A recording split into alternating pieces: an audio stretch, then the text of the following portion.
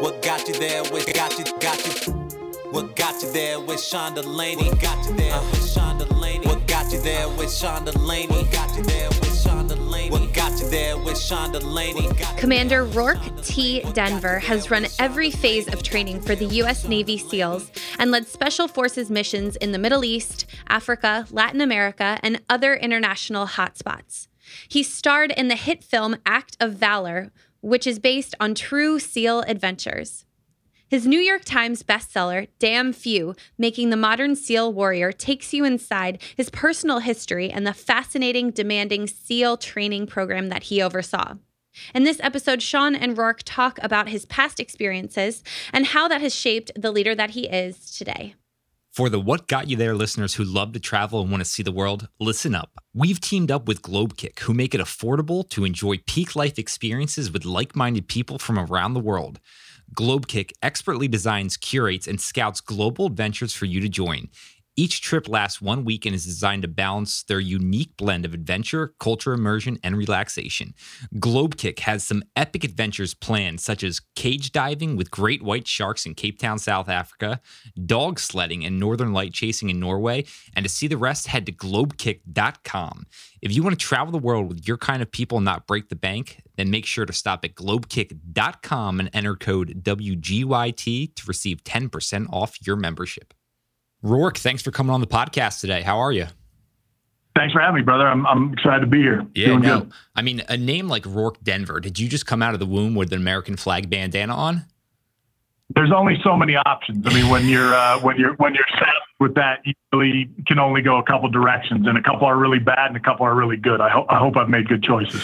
No, I was telling my wife who I was having on today, and she was like, "That is the coolest name I've ever heard." So yeah, no. That's awesome. Tell her thank you. Yeah, we certainly have a lot to unpack today. But can you give the listeners kind of just a brief overview on your story, and then we'll dive into some of those details?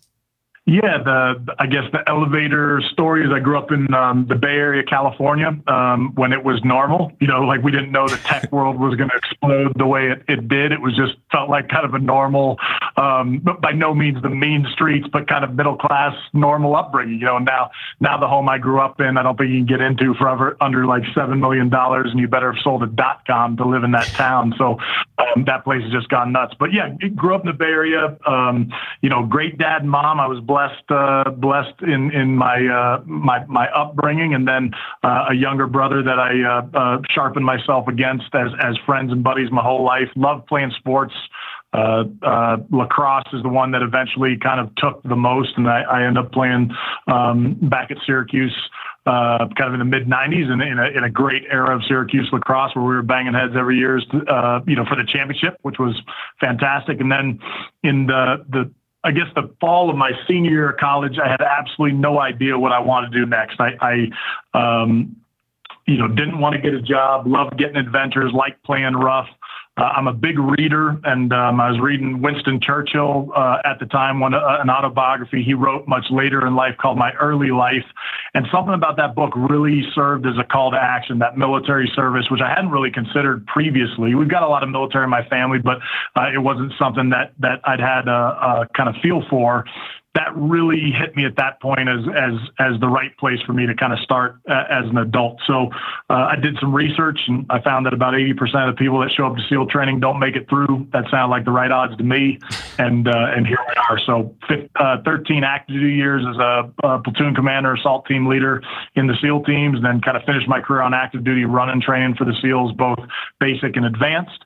And now I've got my own company called Ever Onward, and I do a lot of leadership consulting, culture, culture building and human performance focused stuff, and having a lot of fun with it. So make it up as I go along. Yeah, I mean, you mentioned your time at Syracuse. Your father was a rower at Syracuse, right? Is that how you ended up going there? It's in a very circuitous route. I mean, both my parents went to Syracuse. My mom's dad went to Syracuse. She grew up there. My dad grew up in Brooklyn. So yeah, he rode crew there in the 60s. And then, so you know, you kind of like, I guess, the school that your dad went to for sports anyway. So growing up, I remember watching Syracuse basketball and football, and I was aware of lacrosse. I remember seeing a real early game, one of those great Hopkins Syracuse games, just always thinking, God, I would give anything to play that sport. Growing up in California in that era, there's very, very little lacrosse. I mean, it's everywhere now, obviously throughout the country. But back then, it was very unknown other than mostly in private schools. So I played football, basketball, soccer, all the sports growing up, but I was actually big into aquatics in high school. So I swam and played water polo, and I was getting recruited to play water polo in college. I was going to go play at a big, kind of equivalent program to Syracuse and lacrosse in water polo out in California. And then I saw a little 3x5 card coming out of an English class my sophomore year of high school. It said lacrosse club starting. Kid had moved from the East Coast, wanted to play, so we got it going, and we scrounged up some equipment. And that was the first time I put my hand on a stick, and it just was one of those games I just took to. I mean, I was a good athlete, so I knew team sports. I knew how to pick and roll and how to set screens and where the ball should go and all that stuff. And then I just like many young lions, when you get a lacrosse stick in your hand, you can't get it out of your hand. So I was hitting the wall and playing hard. And I went back to Syracuse for a summer camp, and the coaches kind of said, "You're from where?" And we said the Bay Area, California. Like, look, you might be a little behind some of our top recruits, but you're big enough and fast enough to play in D1. We'd love to have you. And it was just incredible. Yeah, it really worked out. Oh, no, that's a great story. And I mean, your father, it seems like he had a pretty large impact on you. I've heard you talk about his no complaining policy, some of the early mornings you guys go to fishing. Can you kind of elaborate on that? Yeah, I mean, my dad's just a very disciplined, kind of focused, old school guy in all the best ways. And so, my brother and I grew up going on fishing trips with him. We fished a lot for steelhead, and anybody that knows anything about steelhead fishing, a large portion of that time is suffering in wet boats or on rainy rivers, standing in cold water, trying to catch these very, very difficult to catch trout. So, something about being a young man and I'm sure he did it across everything we did, but I remember on some particularly harsh trips when you're, 7 and 8 years old, right? When I'm sure you're absolutely forming some of the basis of who your personality will be and how you're going to act in the world, particularly as a man when you're looking at your dad. I was freezing cold, my hands didn't work, and I'd look over at my dad and he wasn't complaining. So I was like, well, I guess we don't complain. And so that just kind of stuck, and those things are big kind of waypoint, anchor point moments in people's lives. So it set me up for success, I think, across a lot of spectrums. Yeah, it's been a good fit. And he gave me a real gift with that as a young man. Yeah, I mean, developing that toughness, that grittiness. I'm curious, what is your mental thought process when you decide to attend Syracuse, play lacrosse? You're flying over there from the Bay Area. I mean, what were your expectations like? Did you ever think you were going to be an All-American, a captain, a two-time national champion? I wouldn't. I certainly thought there was a real good chance if I made the team, I'd have a good swing at the national championship. That was in that era. You couldn't mail it in. Of course, you got to play the games, but you had as good a chance as about 3 or 4 other teams in the country really in that era that were going to be truly banging heads on Memorial Day weekend. So I knew a championship was possible. I don't know. I jumped into the deep end of the pool. I think I've always enjoyed that. I've liked uphill challenges. I think if something's easy, I'm not particularly interested in it. So the idea of going to a place where I knew I'd have to scrap it out really meant something to me. I think I could have gone to any of the D3 programs, probably a bunch of other big D1 programs, or certainly capable programs, and probably seen the field earlier. But I really liked the way Syracuse played the game. Anyone that's ever been recruited by Roy Simmons Jr., you're either going to instantly want to go play for him, or you're probably going to absolutely want nothing to do with him. He's just one of those type motivators and human beings. And I was in the category that wanted to be around him. And I take some of the best lessons I learned, both as motivating people and kind of focus in life from the lessons he taught us that went way, way beyond the lacrosse field. As far as the All-American, all that stuff, I really have always and will always, and when I talk to people through speaking events and kind of consulting on leadership and training, I'm like, you can't win to win, and you can't, will championships or accolades through anything other than grinding and work, right? So the work is what does it. So, you work to win, you work to gain championships. And so all I knew is I'd give my max effort when I got there. And then that's what usually leads towards, postseason accolades and championships. So I do the work, and if the work results in good things, then all the better. But that was kind of the mindset going in there. And I didn't know what I was getting into. I mean, I couldn't believe how good people were when I got there. It was quite a wide awakening to show up there and see how good the skill set was. But, that was fun to me. It was fun to kind of figure out how to compete and become part of that team. I mean, you've led some of the most elite organizations in the world, and for you to talk about Coach Simmons and the type of leader he was, that really speaks to his character. You mentioned some of the smaller things, and I know he almost took an artistic approach to how he would teach you guys. Any lasting impressions he really left on you? Oh man, I mean, myriad. I can't even probably quantify, and I wish I'd been better in that age. And if any young person is listening to this podcast right now, this is going to sound like one of the weirdest pieces of advice coming from, a 240-pound Navy SEAL assault team leader.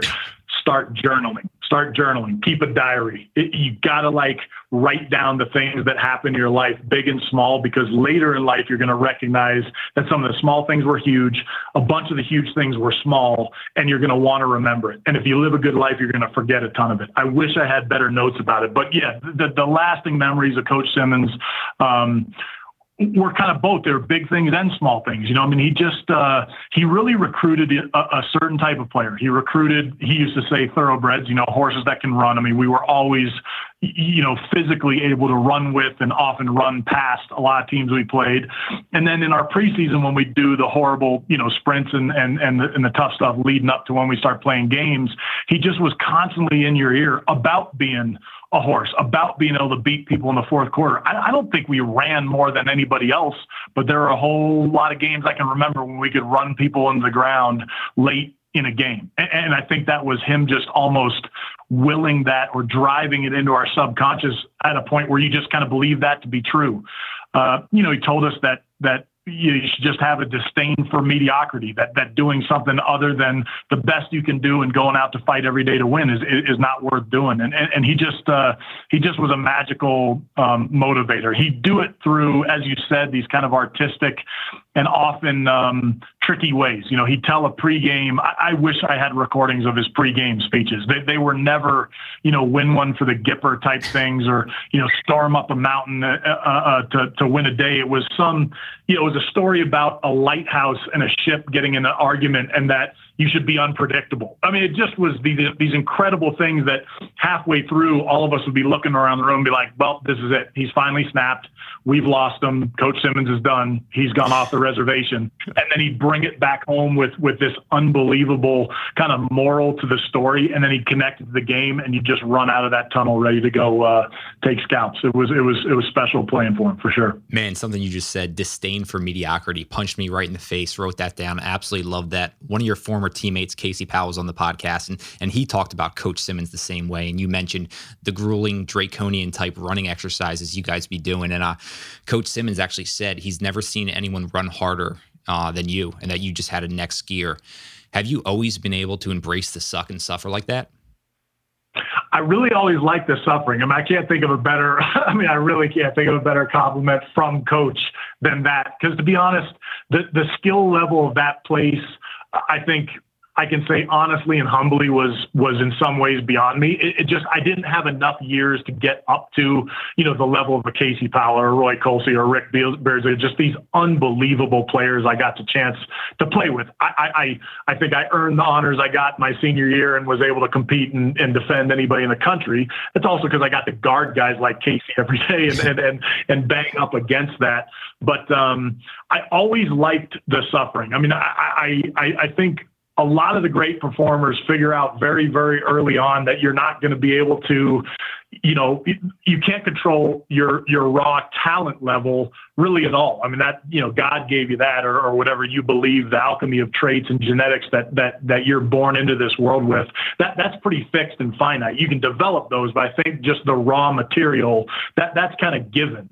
What you do with that is on you. So how hard you're prepared to work, how hard you want to go, that's your choice. And it is utterly a choice. You either say, I'm going to keep going until I have nothing left, or you're going to start going slower and not put it out. So I really prided myself, and I don't think it was pride in a shallow way when it came to sprints of just winning those sprints. And there were guys on the team that could get me in the first 2 or 3 sprints. There wasn't anybody that get me in the last sprint. And when we do those suicides, when you run out and back, and coach would do those to a point where you thought, again, he'd lost his mind. I just love those things. I mean, I just love that you couldn't control the hurt and you just keep going hard. And so, yeah, it was definitely my the only thing I figured I could control to compete against the talent pool that was there was outwork everybody in the program. And there's only a few guys I can count, and I could name them that I think worked equally hard or in that same level. And it's a small group of people that do that. Everyone worked hard, but there are people that are willing to go extra. And I think the extra leads to good places. Yeah, I mean, that's the type of teammate you want, and that's the type of teammate that helps build championship teams. You mentioned your reading and Winston Churchill's autobiography, My Early Life. I want to know, what about that book just truly inspired you to then enter the military? There were a lot of things about his upbringing that were certainly, hugely different from mine. I mean, he was born kind of into the aristocracy. His father was a diplomat and certainly could have been prime minister. He never got that, that call or that privilege. But I mean, he was kind of born into the higher born society, which is, I wouldn't say, if you're born in the United States, you're kind of born into a higher society. It's a gift to have been born here compared to the ugly parts of the world I've been. That being said, I wasn't born into some upper crust life where I'd be at private schools and all that stuff going through my younger life. But he wrestled with things that were similar that I wrestled with. He had a really hard time in math. I had an exceedingly hard time in math. I had a learning disability that really, really made math and science as a challenge, but I love to read and write. And so I focus more on that. And consequently, I can write a declarative statement. I can put a sentence together in a powerful way and in an appropriate, grammatical way that I think makes it come alive. And his command of the English language, sits very, very much at the top of that skill set. I mean, there's people that could argue, who has a better command of the English language, but we're starting to talk about like Shakespeare and people like that can write and command the language as well as he could. And there was just something about that writing, this desire for adventure, this desire to serve and go kind of test yourself as a young man and then get into this leadership position, just really called to me. So it was kind of all of that. It was his upbringing. It was seeking challenge and hardship and wild adventures to then go into a life of service. And look, if those things hadn't happened, he was the man of the 20th century. I mean, if you talk about the way the world is shaped today, we would be dealing with a very different, obviously European theater. And if the Nazis hadn't been stopped and things hadn't gone the way they went, and that there's no way to argue against that Churchill wasn't a huge, huge player in that force, we'd be living in a very, very different world. So that those are the things that kind of stuck with me. Any other biographies of historical leaders that you absolutely have loved? The personal memoirs of Ulysses S. Grant are phenomenal. He wrote those basically on his deathbed. He knew it was going to end for him soon, post the war. And so his personal memoirs are absolutely out of this world. I love some of the ancients, Marcus Aurelius's Meditations and some of the writings of the Stoic philosophers I really enjoy. They just talk about kind of bearing and dealing with the hardships of life. I like that stuff. And so, those are a couple others I enjoy. I love reading about people and their struggles and what they learn. That's the good stuff. It's just tangible and something you can connect to. So, you want to enter the SEALs. Did you go to the recruiting office up there in Syracuse? I did. I walked into a recruiting office down in kind of Armory Square there in Syracuse. I walked in to the Navy office and said, "Hey, I want to be a SEAL and I want to be an officer." I'm not even kidding you. Like, there was laughter. I mean, it was just nobody had come in there for that. They knew the numbers. They're like, "Sorry, like nobody. I mean, whatever. We'll draft up the paperwork, but nobody makes it in that program." And I was like, "Let's drop the paperwork anyway because I'm going to make that work." They weren't wrong. My first application did not get picked up.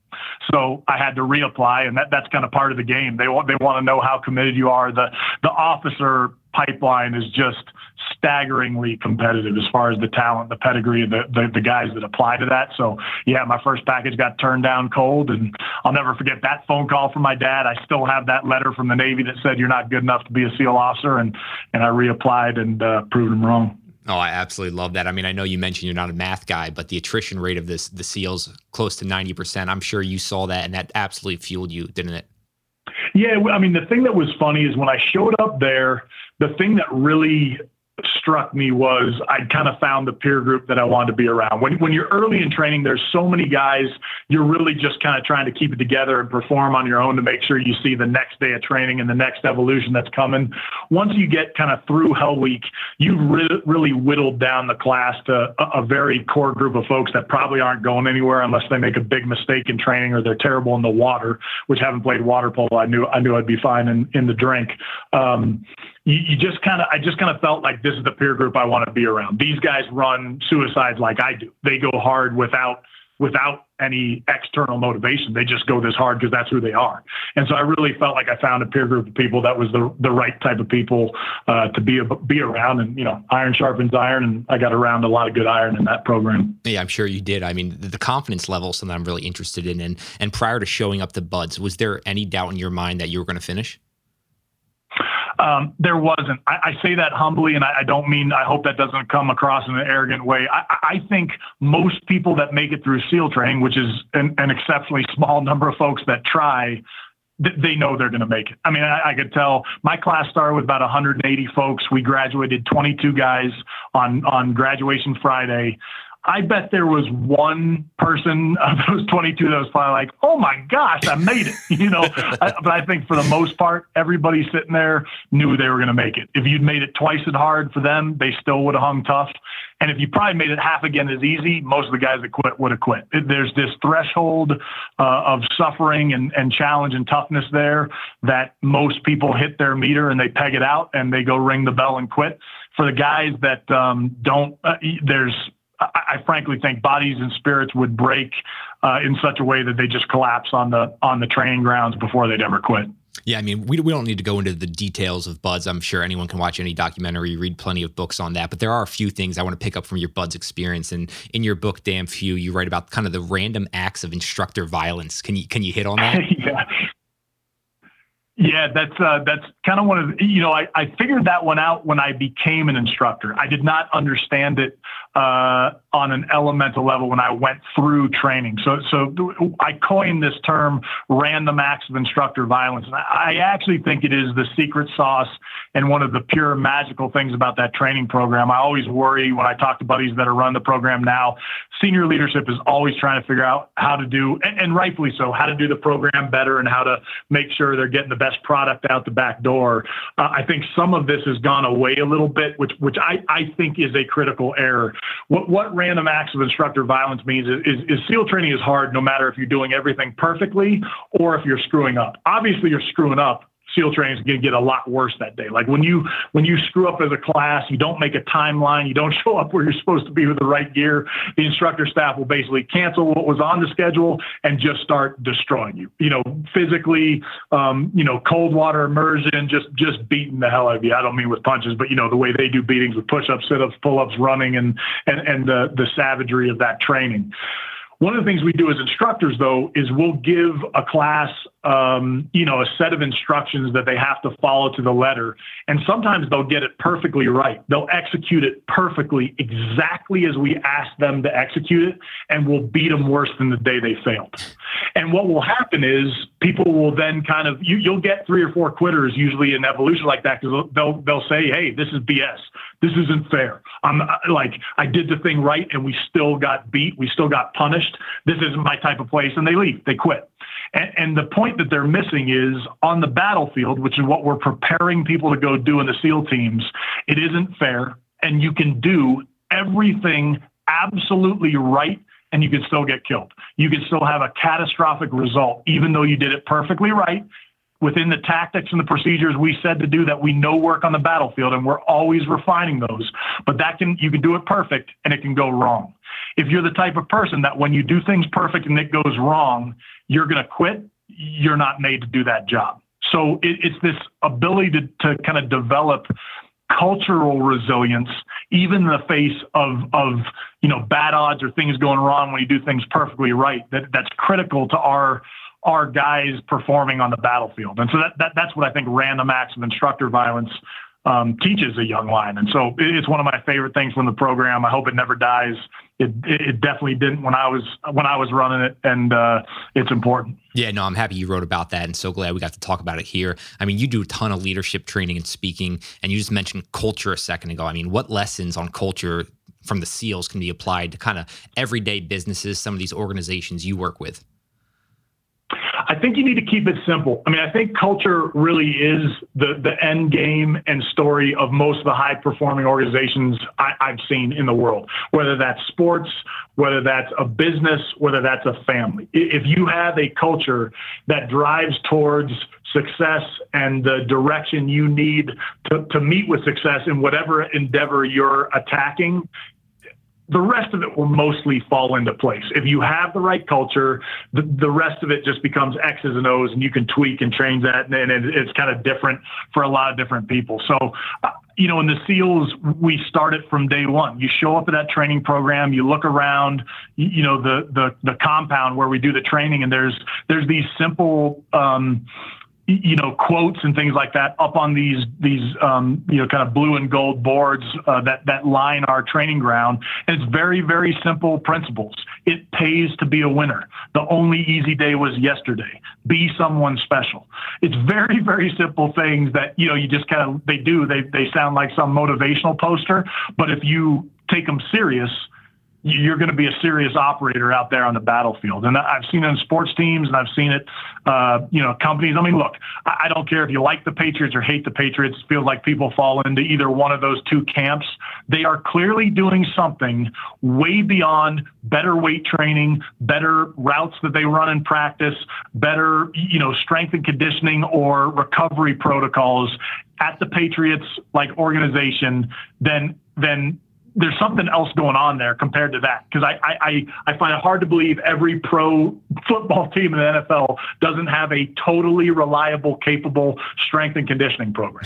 And they probably know exactly how to coach their quarterbacks and receivers. Why do the Patriots win almost every year? There's something else happening there. They've bought into some me type culture where the team is more important. So lo and behold, no matter who the receiver is, Tom Brady is still making that team run and that engine go, and they never are out of the fight. I was actually at that Super Bowl when they were going against the Falcons, and I was there at halftime. You're like, wow, Atlanta is steamrolling these guys.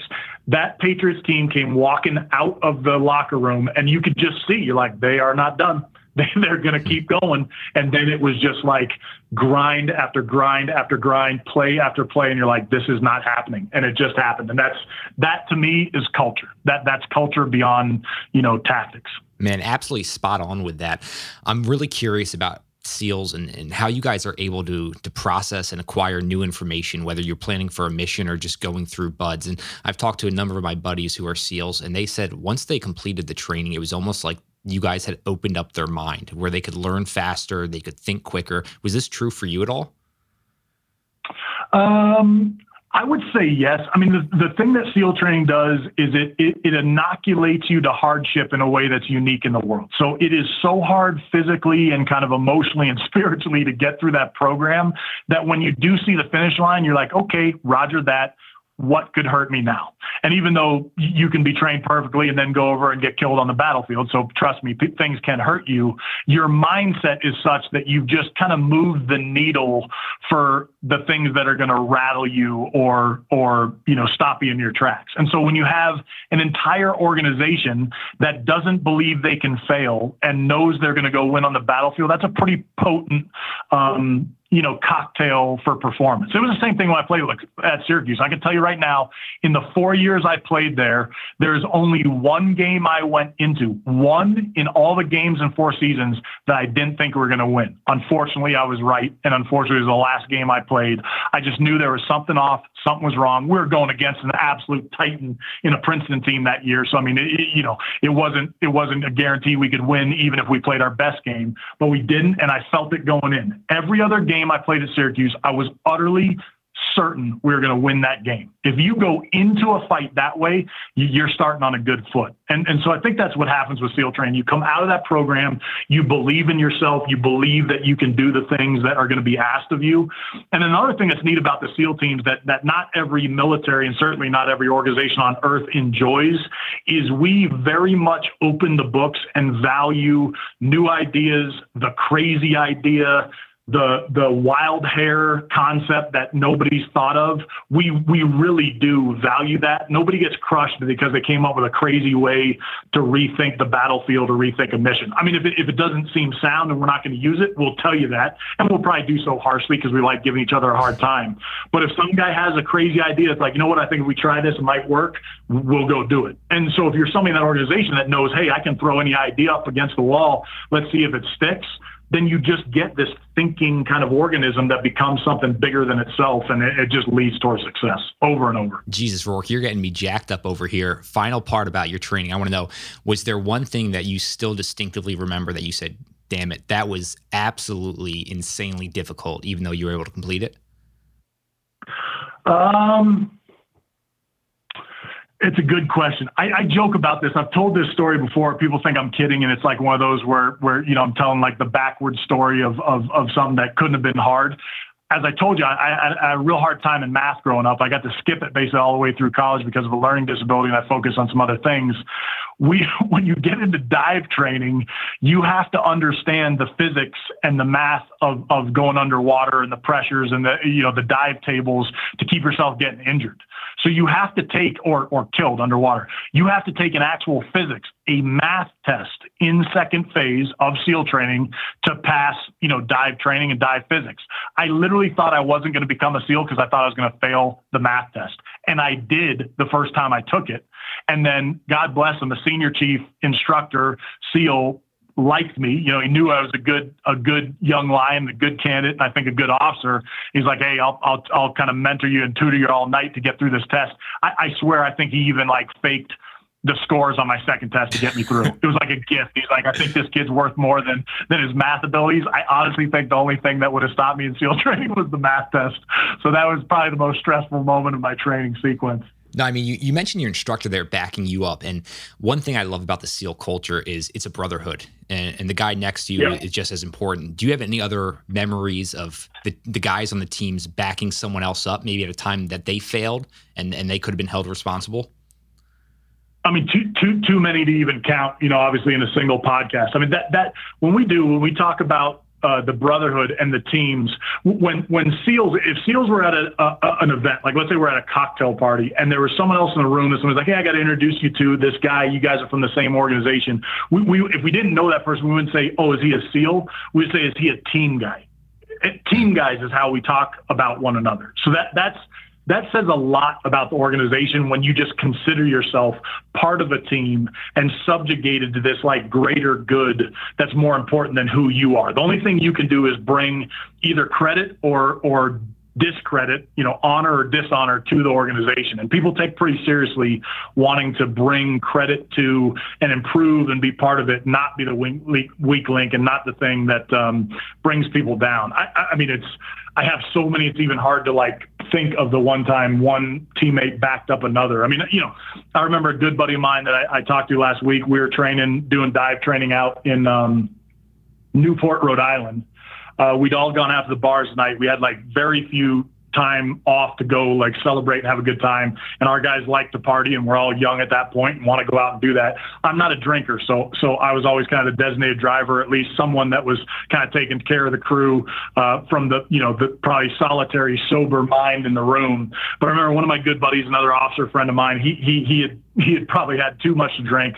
He was a national championship boxer at the United States Naval Academy. So this guy did not have a problem in a basic barroom brawl, but he ended up exiting the room. I saw him leave the bar, and I saw a couple guys follow him. And so I went shooting out because I was like, man, I think my buddy's in trouble. And he literally this sounds like something I made up from a movie. He'd gone over this kind of grassy knoll, this like hill over into a parking lot. And so I'm running out there, and there's two guys following him. I'm like, well, no problem. Two of us against two of them. Life's good. I'm a big boy. He's a boxer. We're in good shape. I get over this hill. There's probably 9 like townies, locals there from Newport that were kind of waiting for him.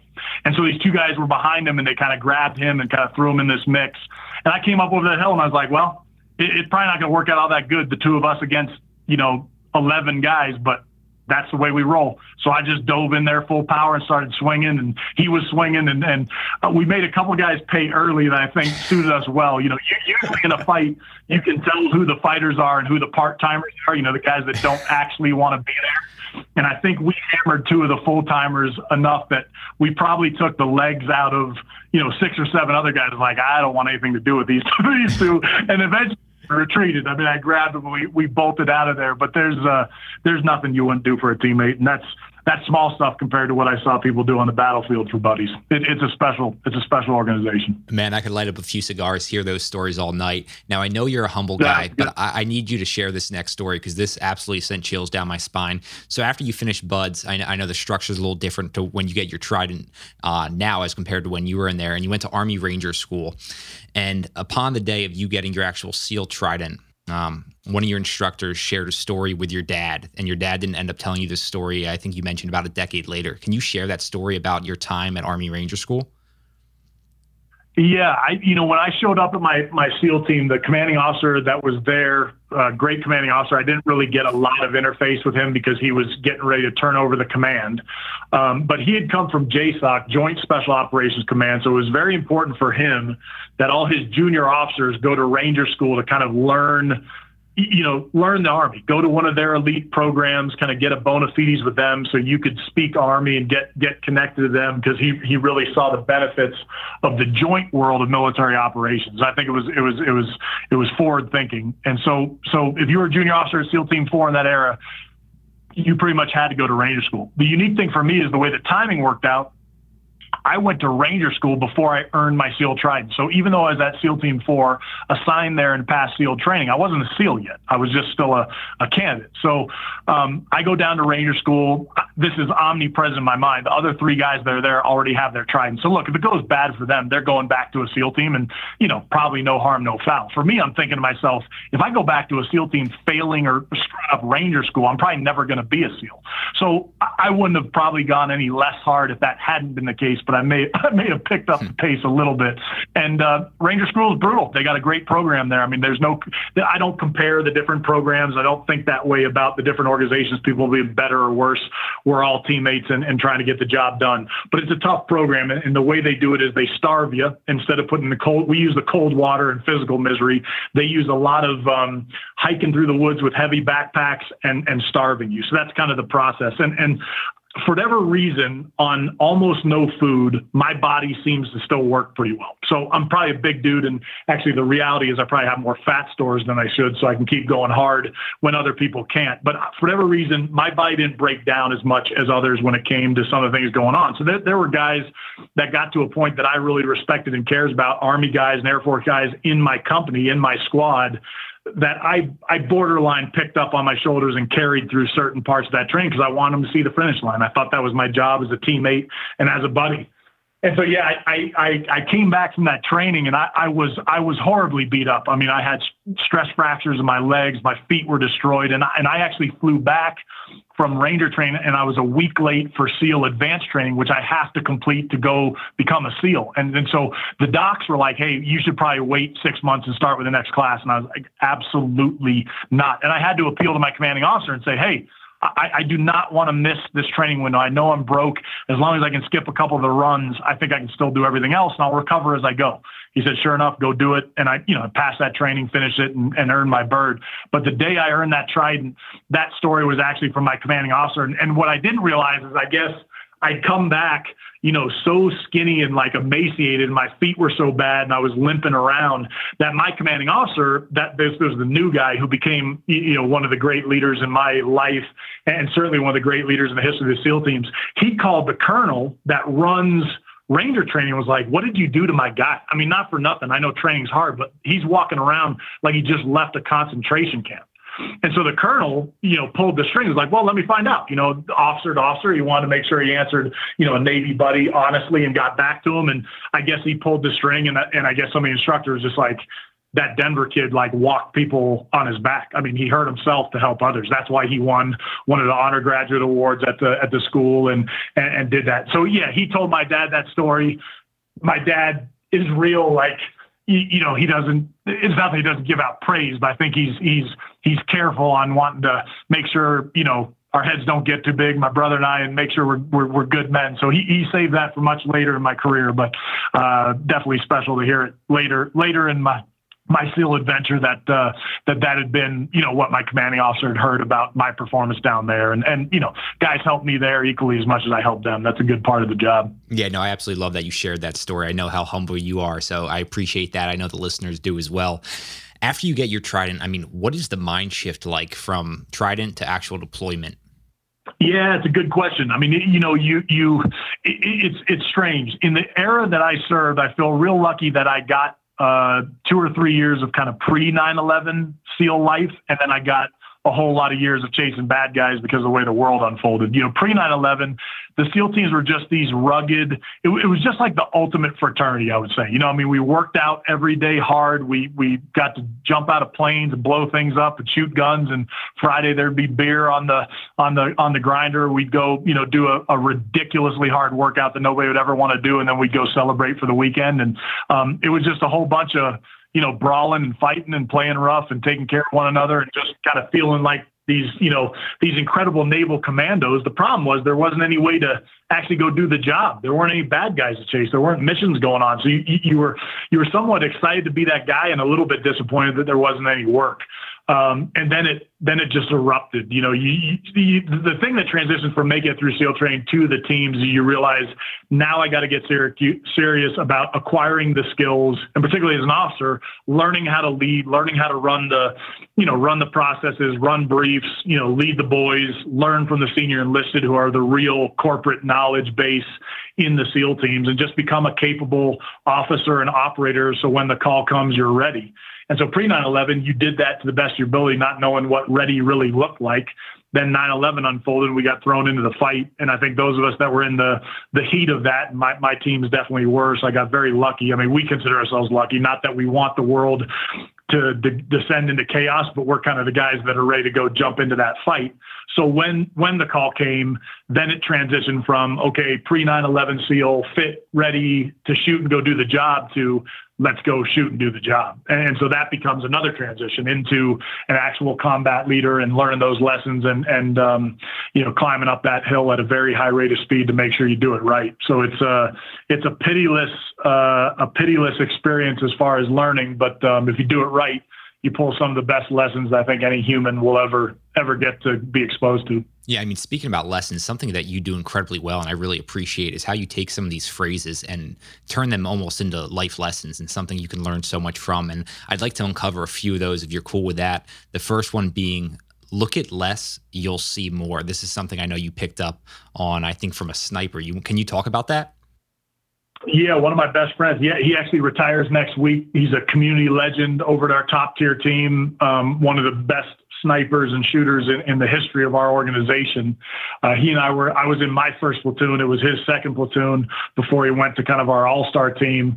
But I remember we just, to truncate the story so I don't, take the entire podcast telling stories, we were basically in a sniper position where we were using our binoculars to do reconnaissance on a mission set. And every time I thought I was seeing something important. He would have seen it first. He would have already reported it. He would report things he was seeing off on this hillside. I've got the same pair of binos. I'm like looking at my binoculars, being like, do my binoculars work the same way this guy's binocular work? He just saw everything before I saw it. And I was a little bit demoralized, not the right word, but I was a little bit down when I got back. We were cleaning our weapons. And I remember pulling him aside. I was just like, God, I do not understand how we're both looking at the same hillside. You're seeing everything and I'm seeing nothing. And he just very calmly, not knowing that this was going to be an impactful moment in my life, he said, well, are you looking at the whole hillside? I was like, yeah, of course I was looking at the whole hillside. He's like, well, that's your problem. He said, you got to break that hillside into digestible parts. You got to either put a grid on it or use a pie system. You got to burn into these individual spots, see what you see. If you don't see anything, log it, move on. And he said, you'll start picking apart the hillside when you start like really burning in. And then as he leaves the room, he just says, as if it didn't mean anything to him, boss, if you look at less, you'll see more. And I mean, it was like a drop the mic moment for my career, because not only was it a great tactic for what you do in the field, and now as a hunter and outdoorsman, I know how to use binoculars to pick apart a hillside and find what I'm looking for. It became a much better leadership lesson than a tactic. It was, as a leader, you're going to have so much on your plate. You're going to have so much that you're responsible for that if you try and look at all of it, you're going to get nothing done. And we all know this on a personal level from your to-do list, right? You got 15 things on it and you get none of it done. If you just say, if I get 1 or 2 done today, I'm going to have 13 items on my to-do list and I'll get to attack it again tomorrow. So it just became a great life lesson. That's the look at less, see more. Yeah, no, that's a lesson we think about, but I mean, the way that story encapsulates it was just awesome. So thanks for sharing that. I mean, you guys operate in chaos almost all the time, it seems like. And one of the phrases I loved was calm is contagious. What does that mean to you being a SEAL? Yeah, that was another one I learned, early in my career. A couple of these came so early, it was just real gifts for my kind of leadership journey and development in the SEAL teams, and frankly, as a human or as a man. And that was one of those from a senior enlisted, and another enlisted guy in the SEAL teams, a Master Chief Petty Officer that taught me that never are you going to be able, if you ever lose your mind, if you're screaming, yell, I mean, sometimes you got to yell because bullets are loud, but I mean, if you're ever like panicked, out of control and losing it, you're not going to be able to lead the troops. And that the troops at a minimum, the guys you're leading or the folks you're in charge of, this doesn't have to be on the battlefield. This is going to be in the corporate world or in the boardroom. The troops look at leadership and at a minimum are going to mimic your behavior, right? They're going to mimic what you do. In the SEAL teams, the guys are so aggressive, they're going to amplify what you do. So if you're keeping it together, they'll keep it together. And if you're losing it, they're going to lose it. That's a guarantee.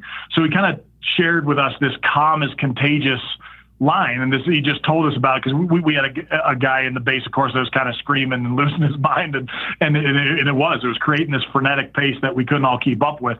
And he just told us this calm is contagious, and he said, I'm telling you, if you guys keep it together as leaders, the boys will keep it together and you'll get the job done. And I've never seen it proven false in the battlefield. I've never seen someone lose their mind and not see things fall apart. And I've never seen a situation so bad that when people didn't keep their head, focus on the work and do the job and set the example, that it didn't go well. Yeah, I mean, we have a lot of high-level leaders, CEOs, coaches, and they're definitely going to take that advice. Another thing that you do, and I love this, your email signature, you put the word onward. And I mean, that phrase, that ethos, ever onward, exists because the world needs strong, authentic, enduring leaders. When did you first develop that ethos? I started signing my emails onward somewhere midway through my SEAL career. So I did 13 active duty years. I bet about the time I made lieutenant, so 5 years in, something like that, 4 or 5 years in, maybe lieutenant commander, somewhere in there. That word just popped into my brain. I don't know. There's something about it when one, it was like every email, I didn't want to say cheers or something that, everybody else wrote. So I needed something, I like being a little bit unique and having something, that's probably a Coach Simmons thing, a little bit of an artistic flair. Like now, I love literature and language and the power of that. Something about onward just kind of resonated with me. Just the idea of constantly advancing. I mean, there's times on the battlefield or in life I don't like the word retreat, but maybe to back off or take a pause. But usually the person that's advancing the fight, that's moving forward in the struggle are the ones that are the ones that win the day. So something about Onward just always struck me. So I signed, probably for almost 10 years, and now it'll probably be for the rest of my life. I signed my emails Onward and then my name. And then I created this leadership brand, my brand, which you find at, rourkedenver.com, which is my website. And I just said Ever Onward would be the ultimate expression of that, to forever be moving forward and advancing the ball. So Ever Onward is why I created that, that brand. And that's where that comes from. Yeah. I mean, the first time I saw one of your emails and saw that, I must have pondered that in silence for about an hour and just thought about the impact. I love it. Yeah, no, thought about the impact that has. I mean, I know we only have a few more minutes left. I asked the listeners if they could ask you anything, and I got an overwhelming number of questions, and this one was a reoccurring one. So many of the people just want to know, what's your daily routine like these days? Are you embracing suffering at all anymore? I mean, what's a typical day like for Rourke Denver? No, I love that question. So I get up early. I mean, I think one of the real gifts you give yourself is getting up early. One, get a good night's sleep. 7-9 hours, that's critical. It's a non-negotiable. If you haven't, read the science on it, if you think you're one of the less than 1% of the humans on Earth that have this weird chromosome that lets you get 4 hours of sleep a night and still be fine, you're probably not. 7-9 hours sleep. So go to bed early. Nothing good happens late at night anyway. Let's be honest about that. And then you get up early before the sun, so you kind of attack the day. I mean, it sounds like the old Marine commercial, but I do get more done in the morning, before some people wake up than a lot of people will get done all day. But I get up early. I take some time to focus myself. Some people would call that meditation. I'm probably leaning towards it being meditation, but just taking some time to think and breathe. Breathing is another life hack that a lot of people don't realize the potency of. Breathing, whether that be through yoga or just doing meditative breathing where you're purposeful about your breath in and out and that oxygen going in and out, is just a complete life hack to center yourself, to calm yourself, to focus yourself. So I do that. I get a workout in and get a sweat in. I try and make that hard because I think as goes the mind, goes the body, goes the spirit. Those three things are just unbelievably intertwined. And if you think you've got your mind right, but you don't have your body right, that I'm telling you, there's a weakness there. You got to do those things. And then I just try and make my day purposeful, learn something, grind out the work I need to do, and then also really celebrate and enjoy my time and have fun. I think people at this point, we've created this life with social media and all this stuff where I feel like looking at other people's lives and envious of it. And we all know it's a total fantasy anyway. People curate the one best photograph from a weekend that probably didn't even happen. And then you're looking at somebody else thinking they're living a better life than you and that they're probably more miserable than you are. So I try and stay off that stuff. Even though social media is an ill that seems somewhat required to move information around. But I just try and enjoy my time with my family. I do things I love. People ask me a lot, when I kind of finish with my time of service, they come back and they're like, man, how can we pay you back? How do we pay back service members? And there's tangible ways to do that with, helping outreach and veteran service organizations that work with soldiers that are in need. The best answer I ever came up with is really enjoy your life and live well. I mean, that's what we're fighting for. We're fighting for this greatest experiment and this greatest country on earth. And I say that unabashedly. There's a lot of other good countries out there, and I've been to a bunch of them, and I honor them and who they are. I think we're still unique in the world, and the only way we're going to screw it up is doing it to ourselves. But honestly, if you want to honor somebody that served, go live a great life, have fun, do good things, be good to people, treat other people like you want to be treated, and we'll get to good places in our lives. Those are the things. So I get up early, I work as hard as I can each day. I take time to smell the roses and be with my family and water the relationships I have with my friends, and I go to bed early. I mean, you mentioned the family man. My wife just gave birth last week to our first son, and I'm wondering in this almost thank you in this almost pussified world and people lacking grit, what can I do now as a parent to help instill some values in my son and help him grow up with a toughness and a grittiness? Well, set the example first and foremost. I mean, nothing's going to have a greater impact than what you do. I mean, make sure you align what you do with what you say. But I would say what you do is going to resonate far greater than any single sentence or any piece of advice you're going to give them. So if you're a person of honor, if you're somebody that's setting the example of the way you treat your bride, other people in the world, the way you treat wait staff at a restaurant and at an airport and going through TSA, even though that's painful, if you treat them well, he's going to see that that and he's going to know that. So first and foremost, set the example. And then I think all of us are, as parents, the thing I figured out being only a few years ahead of you is you cannot, these kids, and you've already seen it, you're just going to see it more. They are who they are. The parent that thinks that they're going to make their kid something that they're not, might as well go try and figure out a way to stop the tide. If you can stop the tide, then maybe you can help a kid be something other than who they are. I think the best parents help their kids become the best version of who they are, right? Like give them the tools to be the best version of what they want to pursue and what they want to do. And then it's this weird, this finite balance of hoping they get just enough amount of suffering and hardship without it breaking them, right? Like you want it just enough hard for them to learn those lessons that when hard time comes, they know how to handle it, just enough suffering that they can be ready for suffering when it comes, without their life being nothing but suffering. So that's more art than science, but make them tie their shoes early. Let them zip up their own jacket. Don't swoop in to help them on everything. They should fall off playgrounds and get hurt. That's all good stuff. Oh, amazing advice. And I look to a ton of great leaders, and I can truly say that you are one of those distinct great leaders. I'll never forget spending a week with our mutual friend, Drew Searle. He gave me your book, Damn Few. I read it. And ever since then, a few years ago, I've been looking to you for leadership. I know the listeners are going to absolutely love this conversation. You working on any new books now? I am. My brother and I are actually working on a proposal for one, kind of in the human self-help, human performance space. Should be really cool. We're kind of starting to kick that around. And then, for you and your listeners, this Ever Onward brand is new. We're starting to do these campfire sessions. We're going to start doing retreats. You can get on rourkedenver.com and find my Commander's Coffees, which are video posts that I'm trying to do at least once a month. I'm not trying to kill people with the, every Tuesday email that a lot of people end up deleting. I want to make sure it's purposeful and good. But yeah, more to come. There's going to be suffer sessions that I'm going to build up and all kinds of good things to help people tap into all the best that they can be, and I'm having a lot of fun with it. So I appreciate the time and getting to kick these concepts around with you. Yeah, no, we'll have all that linked up, and I'll also get your social media and Twitter because I know you post a lot of great stuff there. But Rourke Denver, I can't thank you enough for your service and joining us on What Got You There. I appreciate it, man. I enjoyed it. Let's do it again sometime in the future. You bet. Take care. All right, brother. Thank you.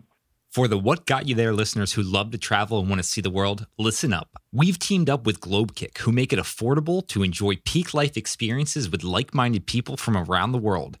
GlobeKick expertly designs, curates, and scouts global adventures for you to join. Each trip lasts 1 week and is designed to balance their unique blend of adventure, culture immersion, and relaxation. GlobeKick has some epic adventures planned, such as cage diving with great white sharks in Cape Town, South Africa, dog sledding and northern light chasing in Norway, and to see the rest, head to globekick.com. If you want to travel the world with your kind of people and not break the bank, then make sure to stop at globekick.com and enter code WGYT to receive 10% off your membership. What got you there with Sean Delaney? What got you there with Sean Delaney? What got you there with Sean Delaney? What got you there with got you? Thanks for listening to another episode of What Got You There. If you enjoyed today's episode, please leave us a review on iTunes and also share with your friends. Thanks so much. Looking forward to talking with you next time. If you want to stay up to date on all things I'm working on behind the scenes and everything we've got going on at What Got You There, head over to whatgotyouthere.com. You'll also be able to see more on podcast guests and what they're doing. Thanks to Justin Great for providing us the intro and outro song. If you like his music and want to find out more about what he's working on, head over to justingreat.com.